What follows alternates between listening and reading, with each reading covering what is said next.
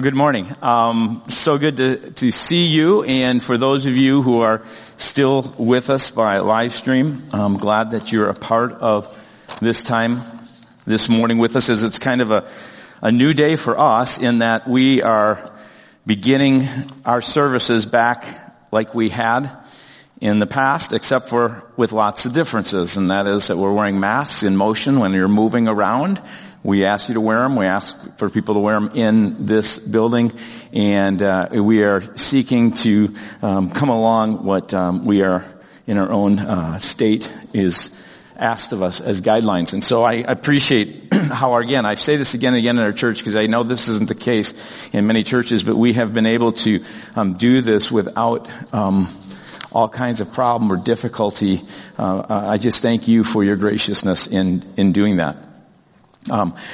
I want to continue in this series that we've been looking at, and they really are in some ways, as we move into Acts here in the next week, but we needed the background of Luke and what it means that when Luke said there were some things that stood out in his eyewitness accounts, because again, Luke didn't himself walk with Jesus. He went back and he had, as like a journalist, testimony after testimony of testimony of the things that stood out. And one of the things that you see in the Gospel of Luke and also in the early church in Acts, where the ministry of Jesus continues, is that people flocked to him. They felt welcomed. And not only did they feel welcomed, they didn't have to pretend. They didn't in any way feel like they had to be perfect. They, in fact, came with very vulnerably with their illnesses and issues and things that were necessary for someone to deal with, and they did it without any sense of, they just knew they were safe before Jesus. And we've kind of looked at a couple of those. Today we're going to talk about anything's possible. Because I have to share with you, when you come to someone and they can listen to you and understand and all those things, it's wonderful. That's a great gift. But if you were to go to a marriage counselor, or you were to go to a financial counselor, if you were to go to a legal counsel, and you sat and you shared with them all kinds of things, and they lovingly welcomed you, they recognized that you had issues and problems to deal with, but they couldn't give you anything to help you move towards a better place, it wouldn't be really the reason you're there.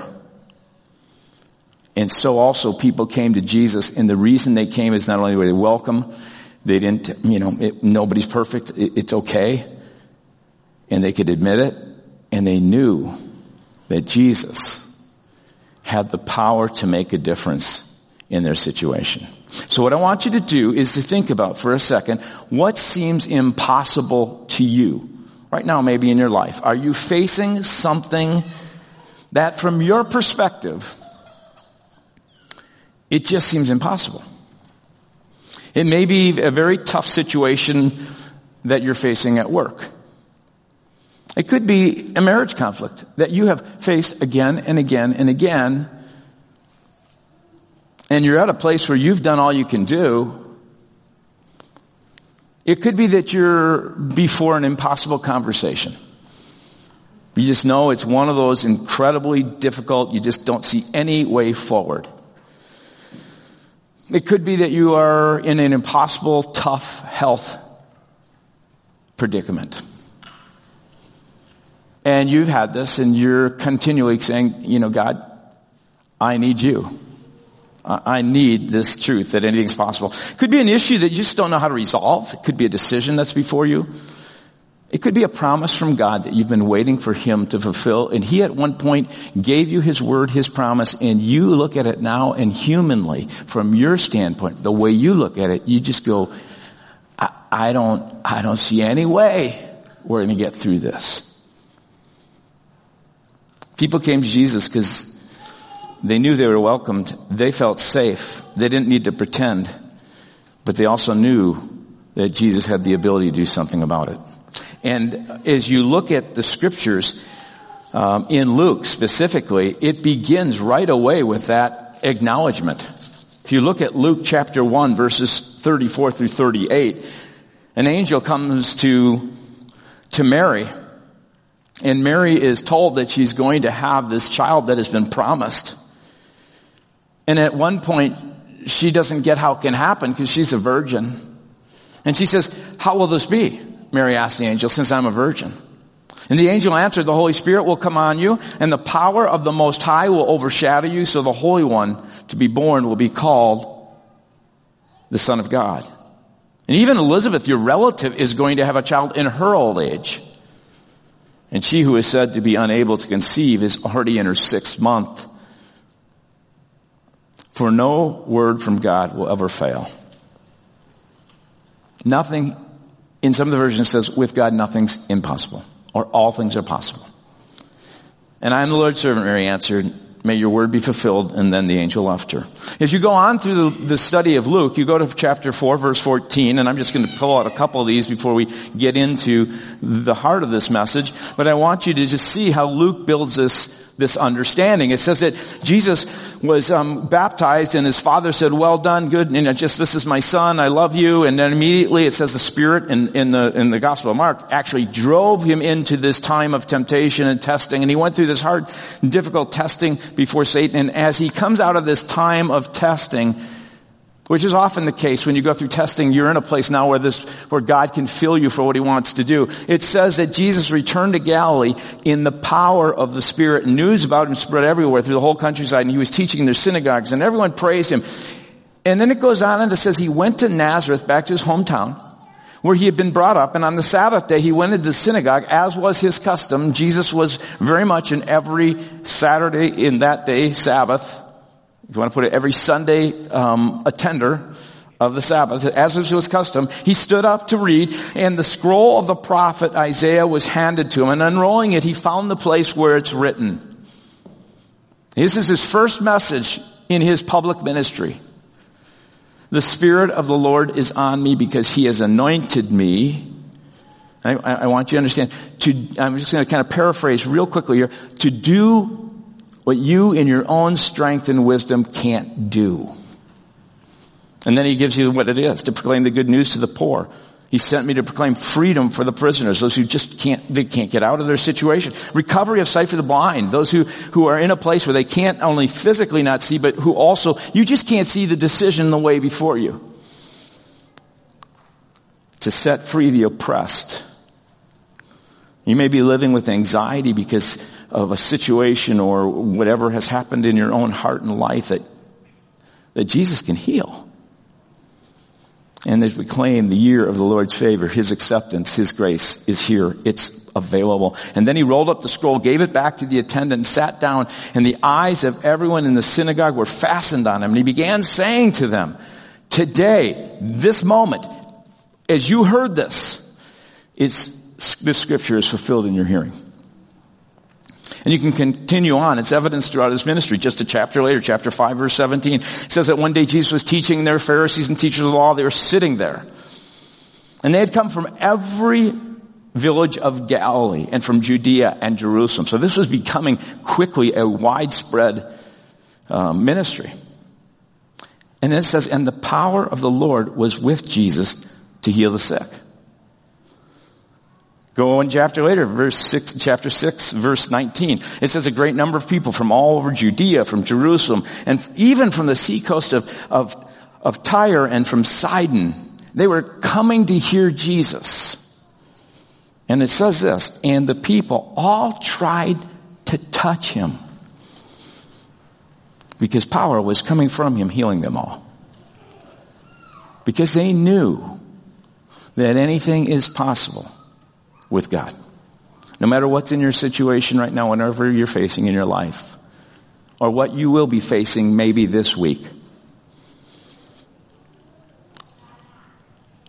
Whatever you might think is impossible, it's possible for God.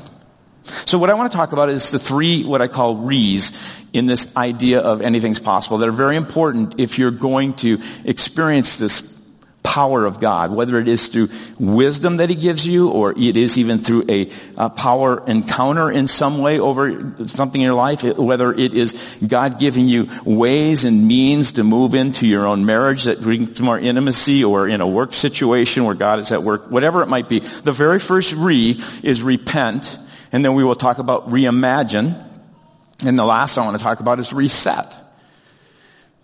And the word repent is found throughout the Gospels. In fact, if you read the Gospels, Jesus would often come and he would say to people, repent. The kingdom of God is at hand. When the kingdom of God is a very, very important topic. It is said throughout Luke, and that's found throughout Acts. The kingdom of God is basically the divine rule of God in this world and in the life of anyone who's willing in faith to participate with God. And so he says, repent. And it's not a word that I think we often truly understand well. It's become religious and in such a way that people have concepts of it that I don't think are always the best. It doesn't actually explain what the word in the Greek means, what people in Jesus' day heard. Garrison Keillor, I think, does a very good job in his book called Leaving Home. Some of you remember from the Prairie Home Companion. He has his comment on it because a lot of times people think it's just about feeling sorry or sad or feeling bad. And so he writes, Larry the sad boy was there, who was saved 12 years in the Lutheran Church, an all-time record. Between 1953 and 1961, he threw himself weeping and contrite on God's throne of grace on 12 separate occasions. And this is in a Lutheran church that wasn't evangelical. Had no altar call, no organist playing just as him without a plea, while a choir hummed and a guy with shiny hair took hold of your heartstrings and played you like a cheap guitar. This is the Lutheran church, not a bunch of hillbillies. These are Scandinavians. And they repent in the same way that they sin, discreetly, tastefully, and at the proper time, and they bring a Jell-O salad afterwards. Larry Sorensen, he says, came forward weeping buckets and crumbled up at the communion rail. And to the amazement of the minister who had delivered a dry sermon about stewardship and now had to put his arm around this limp, soggy individual and pray with him and see if he had a ride home. 12 times. Even we fundamentalists got tired of him. Granted, we're born in original sin and are worthless and vile, but 12 conversions is too many. God didn't mean for us, and catch these words, for us to feel guilt all of our lives. We have conceptions about what it means to repent. And to repent in the sense that, usually we say it means you get emotional and you get sad. It's this experience that you have and you have to feel really bad. And some people believe that you repent, and as you repent, it's just you live with this sense of guilt throughout your life. That's not repentance. That's not what the biblical definition in the Greek word to repent means. The Greek word is made up of two words. It's the words meta and it's the word nous. And the word nous means the mind, to think. And the word meta means after or beyond. So if you put those two words together, the New Testament Greek word metanoeo, which is what often is this verb or this word that's used, literally means to think again or beyond. Now, it will come with sadness when you begin to reflect and think about maybe something you have done that has caused great pain in someone you love's life.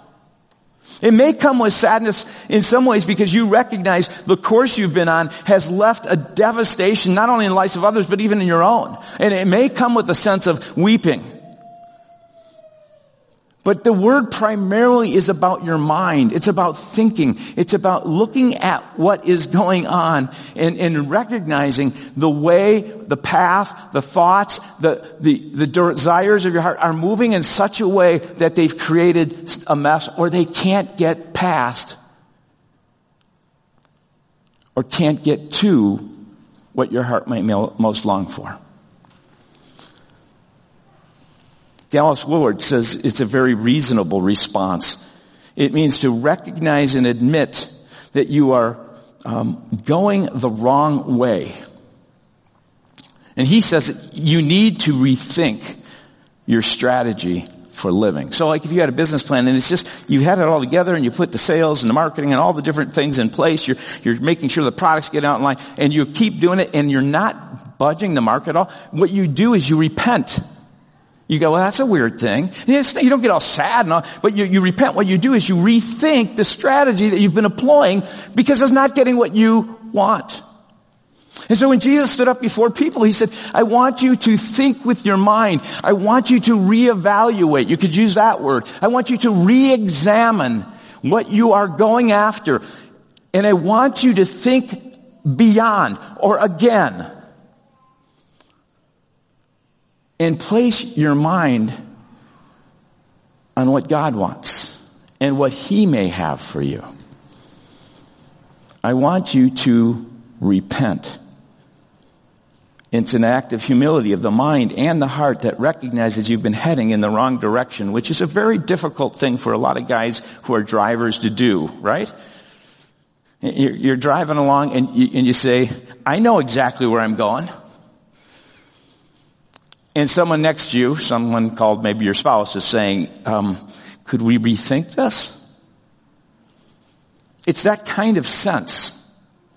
It's a call to think again beyond your current course. And it may be, listen to this, it may be a dramatic, emotional, one-time event, or it could be a few. You could go, like some have, as you're growing up, you've gone to camp and you realize you've been off course, and that could happen a few times. But it is even more than just a few times. It really means to live with an attitude of repentance, an attitude that is constantly going as you go through your day. You know what? I just recognized the thoughts I've been thinking, the way I've been going in this particular situation calls for me to repent, to rethink, to stop in the direction I'm heading and say, God, I need your direction and your way. And so it could be a dramatic, emotional thing, but it really is more a lifestyle, not a feeling, but an awareness that often my thoughts are not God's thoughts and my ways are often not God's ways. And so Jesus has come. The very first part, if you want to see anything possible God moving in your situation, is to repent and to live not just to doing it once, but it's an attitude that says, God, I'm off course. I realize right now I'm off course. And I want you to flood your thoughts, your heart into my situation right here. So I've asked Andrea to come up because I want us to think about it this way. I want you to reimagine your life with Jesus leading it. Completely, always. What does that mean? To live in a sense of repentance, but then to live in a sense where you reimagine and use your mind, because this is what this word means, to use your mind to think beyond.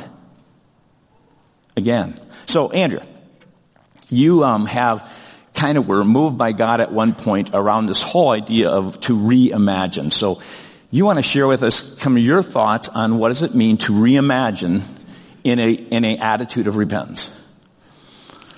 So I was watching a documentary, and it was on the life of Walt Disney. And Walt Disney decided, as he was playing at a park with his two daughters, and the daughters were playing at the playground, and he was sitting on a bench watching them play. And he was like, there's got to be a way for parents and kids to be together in this thing and enjoying time together without just kids playing on the playground and parents watching. And it was kind of the birth of Walt Disney World. And he started to rethink, what could that look like for parents and kids to be able to play together in a safe place that was super creative, that was very clean, family-friendly, good morals, that kind of thing. And as they got into it, they realized that he had to pair very creative people with engineers, people who could actually make it happen. Because they were trying to create something that had never been before. They were doing the impossible and needed to be able to rethink. And it was going to take both of those sides. So he actually coined the term Imagineers. So it was the people with creative imagination with the engineers, and they had a team called Imagineers. And sometimes people call them Solutioneers. But again, it's stopping the way we've always thought. Like, okay, here's a playground. What could something else look like that would be more more interactive for families. So I titled this message Imagineers and Solutioneers because I think that's what God has called us to be in all walks of life. What does that look like? So what does that look like? That's a nice illustration up there, but let's talk about what does it mean for us in our walk with Christ. Yeah. So in James 1, 5 and 6, it says, if any of you lacks wisdom, you should ask a God who gives generously to all without finding fault, and it will be given to you. So God's wisdom is actually available to us, right? And again, it's saying, God, I don't know how to fix this situation, but I know you do. So God, I need your thoughts, not my thoughts. And one example is we did a house remodel a number of years ago, and I really wanted to hang a small mirror in a bathroom using barn door hardware, because that's kind of the thing right now, right?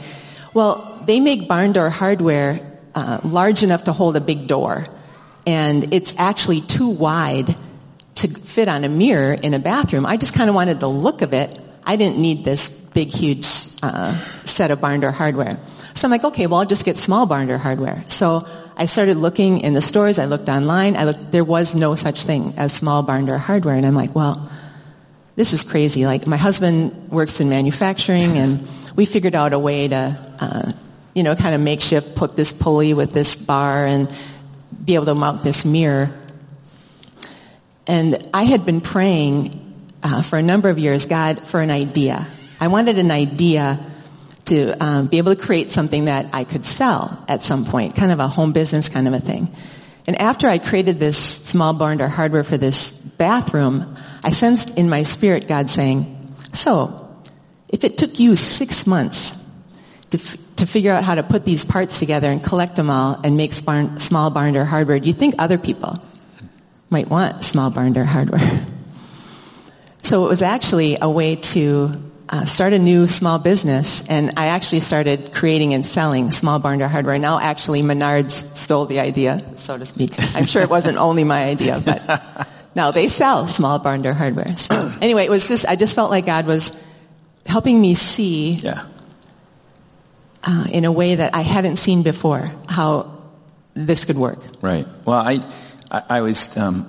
I have a number of illustrations, and I'd like to share some of those. I know we've got a lot, but one of them that I just shared with the guy who has been a part of our church, Joe and Mary King, them with King Technologies, and he had shared with me once about a time when they were working on a product, and they just couldn't make it happen, and they continued to push into this. And he said, from a human standpoint, it was impossible. He worked with his PhDs. He worked with other people in other businesses, and said, "It just can't happen. It's not going to happen." And he just said, in his heart, he said, "God, I think if we could do this and make this product, it would cause, because it was like swimming pools and hot tubs and things. I say it would just really make a difference. It could revolutionize kind of market." And so he got his PhD, one of the guys who was a Jewish guy, and he just sat down with him. He said, "You know what? We just need to rethink this. And we need to call upon God to give us his wisdom." And with this Jewish friend of his, who's a PhD, they prayed. And his Jewish friend was kind of moved by that, and said he went home. He said he slept on it, and over a couple different nights. One night he woke up in the middle of the night, and he had this just whole formula, this whole thing in his head.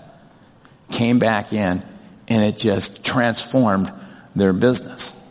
I had a situation with my uncle, and I'm using business ones here, but he owns Bailey Lumber Company up in Buffalo, New York, and when he was early in his years, he was doing this thing all on his own. He came to a point, he said, "Just God, I just want to repent. This is your business, not mine. I want to rethink how I've been approaching this whole thing."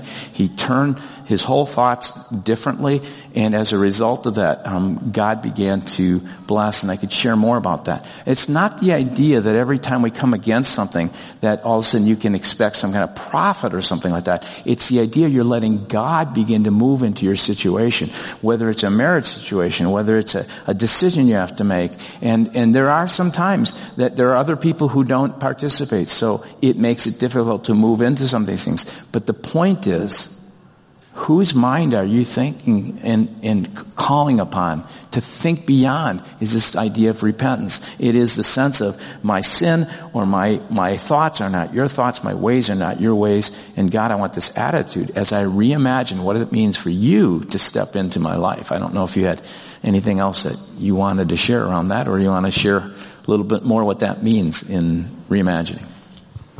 So I wanted to look at 1 Corinthians chapter 9, verses 6 through 10. It says, "We, however, speak a message of wisdom among the mature, but not the wisdom of this age or the rulers of this age who are coming to nothing. No, we declare God's wisdom, a mystery that has been hidden and that God destined for our glory before time began. None of the rulers of this age understood it, for if they had, they would not have crucified the Lord of glory. However, as it is written, what no eye has seen, what no ear has heard, what no human mind has conceived, the things God has prepared for those who love him.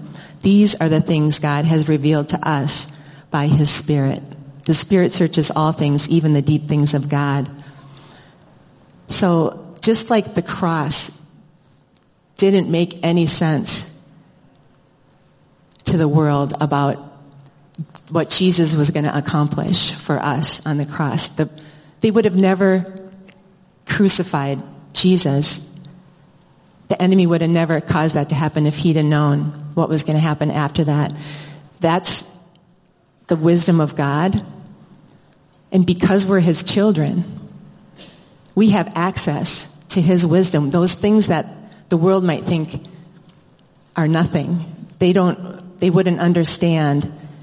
Even our own minds, right? We might think, well, that doesn't make any sense. But if we submit ourselves and ask for God's thoughts and trust that he's leading us, that's his wisdom, and that's what we continually can ask for. And there's a teaching about something called neural pathways. And as we think the same thoughts over and over and over again, we create neural pathways in our brains, and it's kind of like a marble going through butter. So if our thoughts are constantly thoughts of worry, or thoughts of that's impossible, or I have no solution for that, if we're allowing those thoughts to continually kind of ruminate in our mind, we're creating neural pathways that actually continue those thoughts. But like in Philippians 4, God says, keep our minds on these things. Finally, brothers and sisters, whatever is true, whatever is noble, whatever is right, whatever is pure, whatever is lovely, whatever is admirable, if anything is excellent or praiseworthy, think about such things. If we're keeping our mind on those things, and if we're asking for God to give us his wisdom and his revelation, we're creating new neural pathways. We're allowing the Holy Spirit to take those places in our mind that have been negative and form new pathways into the true, noble wisdom of God. So if you're up against something that just seems impossible, right? You've got whatever you've got in your mind. One of the things, as you reimagine, is to put your mind on the Word of God. And one of the things the Word of God says is there's hope. We are not people of despair. One of the things the Word of God says is he is true. In all these things, you begin to just say, God, I want to continually reapply. What I find in my own self, and just be really vulnerably clear with you, I have such an ingrained sense of I have to make it happen. That's like a burned out. It's like another way to look at it is, if you walk around the grass. When we were kids, we used to walk around the grass and we'd play baseball, and we actually, because we played baseball so much, we made a diamond just by our running around it. Like those paths, and all of a sudden there's no grass growing there. And for my mind, where it's like that, it's like I gotta figure it out. Well, if I could just figure this out. And what I've learned lately, I remember one time I was in a prayer time with some people, and they just said, what is the Lord saying to you? And I was just listening, and in my mind it was, you've got to participate with God. He'll do it. I was listening, in my spirit, in my heart, I heard very clearly, but softly, I heard the Spirit of God say, I want you to watch. That was such a huge change for me.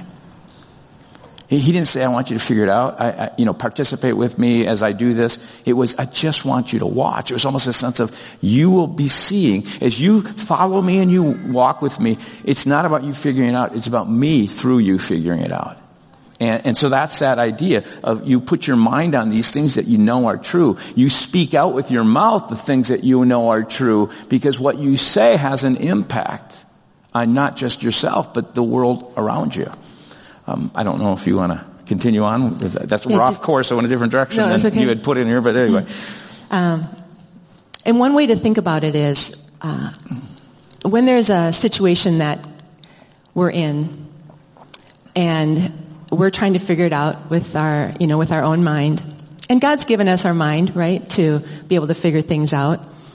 And sometimes something will come against us and we're trying to figure out, sometimes there's spiritual warfare, right? And so a good way to think about it is first heaven, second heaven, and third heaven. So first heaven is kind of where we're at, right? Like, this is where we live, and this is how we figure things out with our mind. And sometimes we can do that. And so it's this realm. It's like in Scripture, so often when it talks about the heavens, it says they look to the heavens. Often they're saying they looked up at the skies or things like that. So it's this realm of the natural. Right. So, the problem might be in this realm, and we're just trying to figure it out.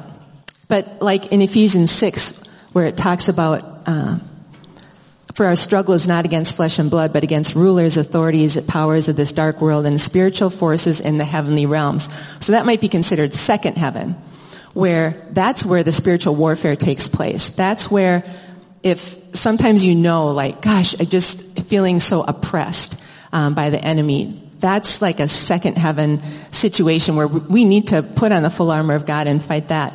But the Scripture also talks about third heaven. In 2 Corinthians 12, I know a man in Christ who 14 years ago was caught up into the third heaven. Whether it was in the body or out of the body, I don't know. God knows. And it talks about Jesus seated in heavenly places, that we are seated with him. So that would be considered like third heaven, right? Because there's no spiritual warfare where Jesus is. It's before the throne of God. Before the throne of God. And that's where we're going to get the solutions to those problems that we can't face here, that we can't figure out, right? Yeah, well, we're asking for heavenly revelation. People are like, well, I can't hear God. Well, if you are a believer, if you know Jesus, you already have had third heaven revelation, because we come to the Father through him, right?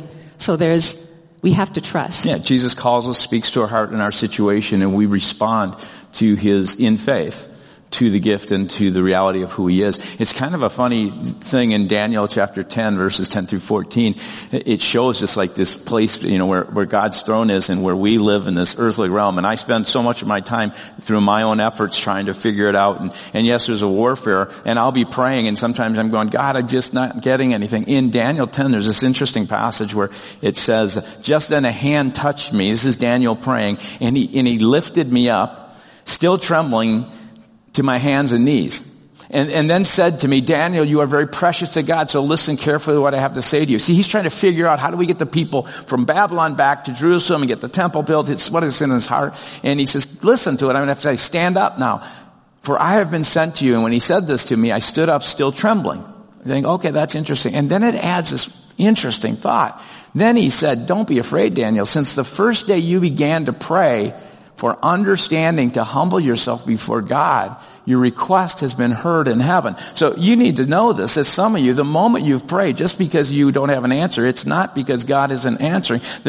We don't know all the reasons why might God be, he may have you wait, but listen to this. It says, I have come and answered your prayer, but for 21 days, the spirit of the prince of the kingdom of Persia, this is a spiritual reality. This is not talking about the physical prince, blocked my way. And then Michael, one of the archangels, came to help me, and I left him there with the spirit prince of the kingdom of Asia, kind of like, thank you very much, Michael. I'm on my way to Daniel.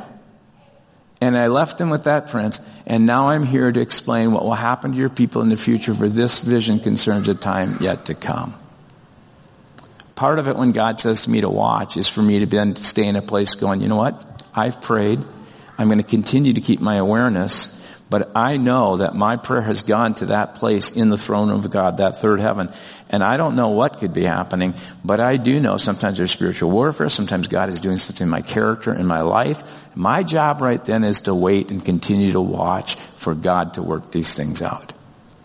And so to repent is to constantly keep a spirit of repentance of, I need to constantly rethink and re-examine and say, God, are my thoughts your thoughts, are my ways your thoughts and ways? And then as you do that, to say, God, I'm going to allow my imagination to be filled with your word, with what you have to say that is true, and I'm going to walk this thing out, whatever it is, however impossible it may seem, knowing that you call me to be hopeful, to base what is happening on the truth, and to plant myself in your word, and yet also to be alive in my own spirit and his spirit to what he's doing. So, those are some thoughts around that. So I just want to conclude by just saying, one of the things then that you are doing is you're saying to God in whatever situation it is. And it may be that one of the things that God is saying, if you're in a marriage situation, it continues to be the same thing. He might be saying and giving you those thoughts that says,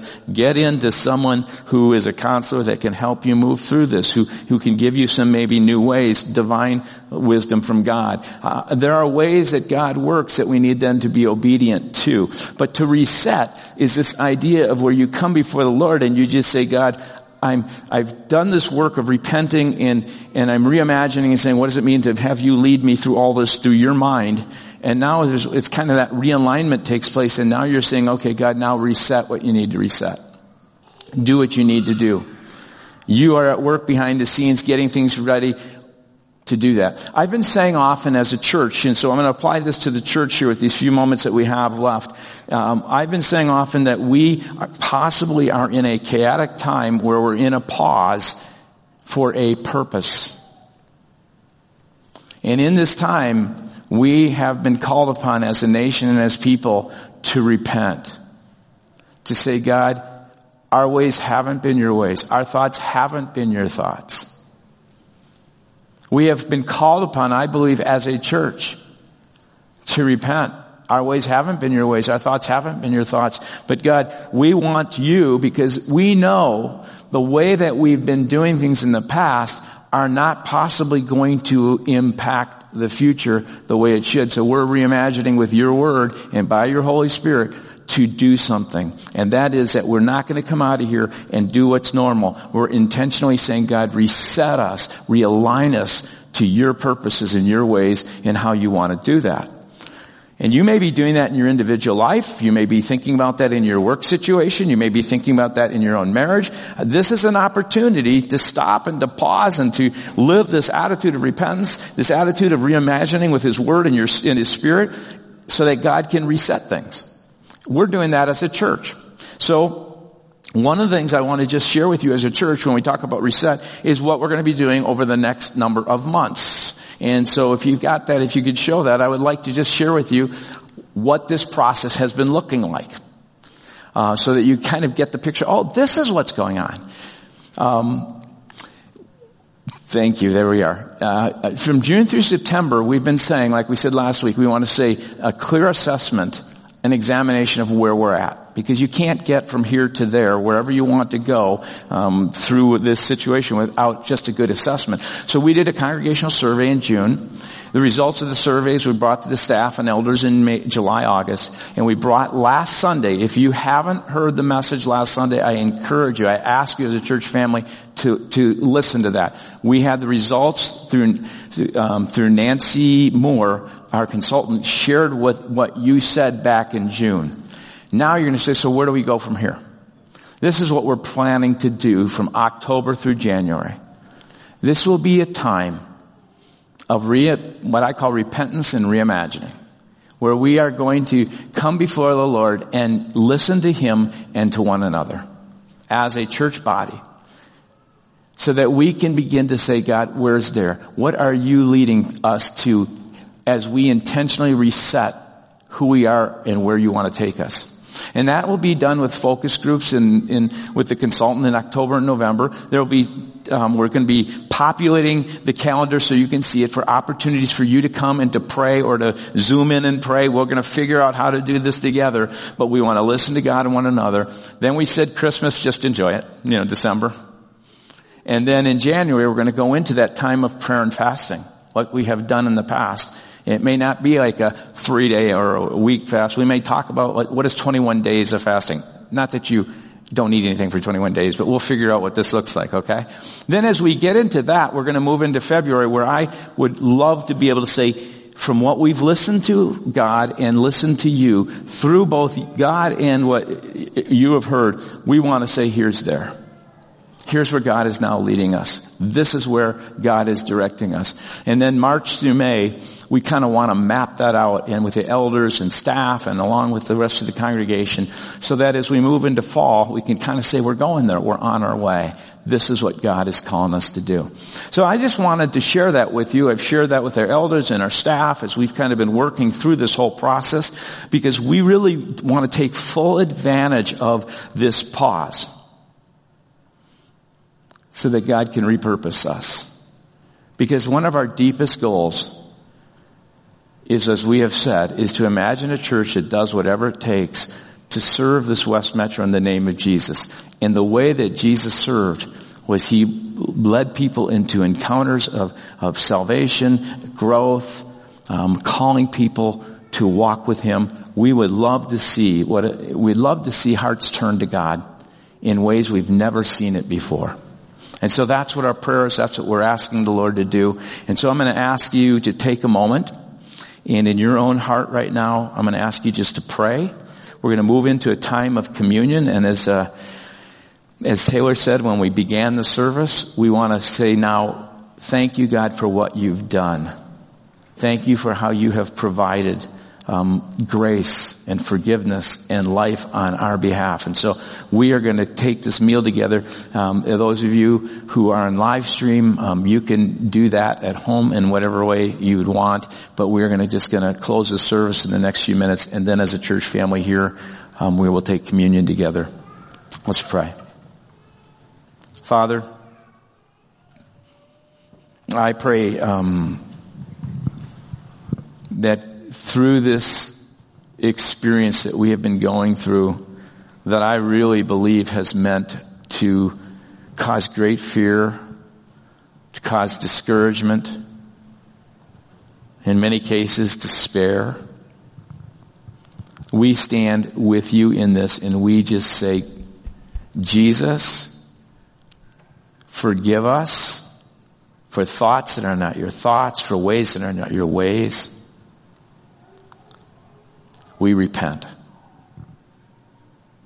And we ask that you, Lord Jesus, would fill us now with your mind and with your heart and with the purposes you have. That you might realign our mind and we might imagine in ways things that we could never conceive on our own. Ways of doing ministry, ways of sharing our faith, ways of being able to really penetrate into the world that we have influence in, so that your Spirit would spread throughout our communities, our city, our land, in this world. We ask that you would reset us for your glory. And we pray this in Jesus' name. Amen. We can do this because of the cross.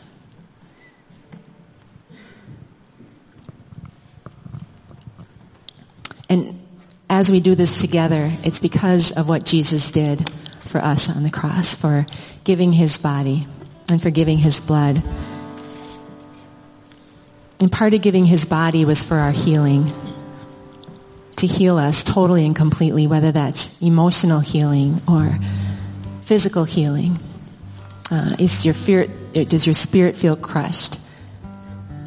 Isaiah 53 says, surely he took up our pain and bore our suffering. Yet we considered him punished by God, stricken by him and afflicted. But he was pierced for our transgressions. He was crushed for our iniquities. The punishment that brought us peace was on him, and by his wounds we are healed. 1 Peter 2:24 says, he himself bore our sins in his body on the cross, so that we might die to sin and live for righteousness. By his wounds we are healed.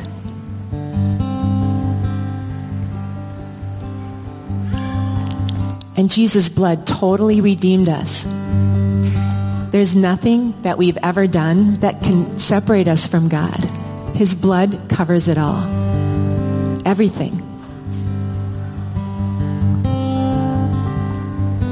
1 Peter 1, knowing that you are not redeemed with corruptible things like silver or gold from your aimless conduct received by tradition from your fathers, but with the precious blood of Christ, as a lamb without blemish and without spot.